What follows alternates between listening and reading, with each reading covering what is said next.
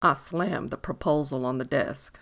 I couldn't deny the fact that everything was in place, but everyone knows a woman should be at home cooking her man a hot meal, not doing a man's job. Plus, I couldn't stand the fact that she might call in monthly when she was having cramps or whatever it was women had. Krista shut down completely for 3 to 4 days every month while she laid in bed and moaned in pain. I was tired of thinking about it. Let me call my lady, Chance. Hello, Chance. It's true, I said, clearing my throat. Hey, yourself. Shelly told me she saw you at Bolero's today. Yeah, I had another appointment or I would have stayed just to see you. Yeah, well, it's all good. I had a good meeting today, and I'm feeling confident with the whole situation. Congratulations. Why don't you let me take you out to dinner so we can celebrate? I'm waiting to see how things will play out, but sure, why not? Cool. I'll pick you up at 7. Bye, babe. I left the office. I would handle the paperwork for the bid later. I was on a mission to make this lady mine. There was something special about her. I grabbed a pair of slacks and a button-down shirt from the closet and made my way to the shower. Slapped on a splash of Versace cologne. Got to smell good for my lady. I grabbed my keys, checked myself in the mirror one more time, and set the security alarm. I stopped by Lear's Flowers and picked up a single thornless rose. On the road, I called and made a reservation to Ruth Chris Steakhouse. Yes, Mr. Forlove. Your table will be ready. Thanks. I hung up. I rang the doorbell. Chance came to the door looking so fresh and radiant. She wore a sexy butter yellow dress with thin straps that seemed to complement my cream-colored shirt. She opened the door. Come on in while I get my purse. Chance, you're gorgeous. I handed her the single thornless rose and gave her a delicate kiss on the cheek and lingered long enough to take in her scent. Thank you. It's beautiful. She sniffed the rose and smiled. Let me put this in a vase before we leave. Have you had any more problems with your alarm system? I asked. No, I haven't. Thank goodness, because I was spooked Saturday when that happened. Welcome to Ruth Chris. My name is Sean. Can I get you something to drink? The waiter asked. Yes. Let us have a bottle of your finest Cabernet Sauvignon and 2 of your Cravatini appetizers, I ordered. Excellent choice. I'll be right back with your selection. Thank you, I replied. So true. What do you recommend? I haven't been here before. The ribeye is the best with the asparagus and hollandaise sauce and sweet potato casserole. Oh, that sounds so good. I'll have that, she said. What? No rabbit food for you? I'm used to women ordering salad, I laughed. Please, I enjoy meat and potatoes just like you do. I let out a hearty laugh. That's why I like you. You like hanging with the boys, but cute, she laughed.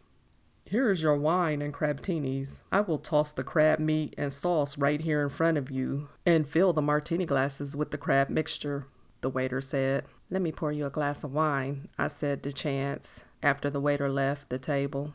Thank you. You're such a gentleman, she said. I try. I looked in her eyes and held her gaze. The time flew by as we talked and laughed and enjoyed each other's company. Chance, I can't help but getting excited being in your company. You're the most intoxicating lady I've been around, and I can't get enough of you, I said.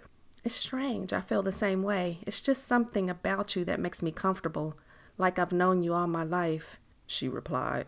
Let's walk in the park. You have to do one thing first, though. What? She said with intrigue. Split dessert with me. Oh, I'm so full. Come on, just a bite. I grabbed the fork and cake from the bag the waiter had packaged up. Okay, you got me, she said, giving in. I pulled the chocolate cake out of the bag on my arm and gave her a bite. That's sinful. I told you. I licked my lips. My turn. She grabbed the cake and held it up for me to bite, but she smashed it on my face. She laughed and took off running.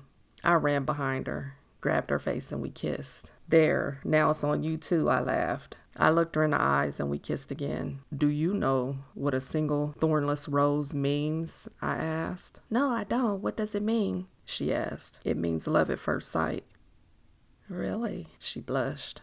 I don't know, Chance, but you're stirring up feelings I didn't know existed. She turned away. What's wrong? I'm not moving too fast, am I? No, it's just that I have a hard time trusting people.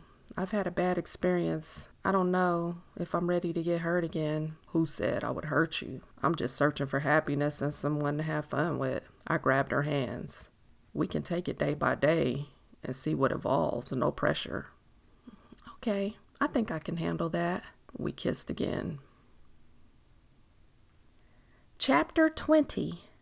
Chance. When I got home, I showered, laid in bed, and listened to smooth jazz. I felt like I was in love, and it was the greatest feeling. Today was the best day. I think I got the job, and I had a great date. Boy, my life had turned a 360 from just a week ago. I felt as if the bed was spinning, and I was on the best ride of my life. Then, I thought I heard a noise. I got off the bed and went to the stairwell to hear the door getting kicked in. I grabbed my cell phone and dialed 911. Someone's breaking into my home, I whispered, and set the phone down. I heard someone running up the stairs. Chance, he yelled. I will kill you. Come on out, I know you in here. Get out of my house, I yelled, running into the closet. I sat straight up. I had fallen asleep. I was just dreaming. I was in my own home, safe and sound. When was this going to end? I wanted to move on. It was 11:30. I picked up the phone and called True.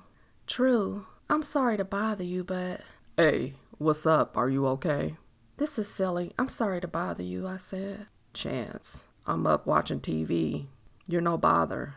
Thanks. So what are you watching? The news. But I'm worried. Why are you so upset? I had a bad dream. I told you it was silly. No. It's not. Do you want to talk about it? No, I wanted to hear your voice and thank you for dinner. I had a good time. Well, I'm glad you enjoyed yourself, because I certainly did. I was smiling. Okay, well, hey, I'm going back to bed. I have to work tomorrow. Call me if you need me. And don't worry if you wake me up. I require a little sleep.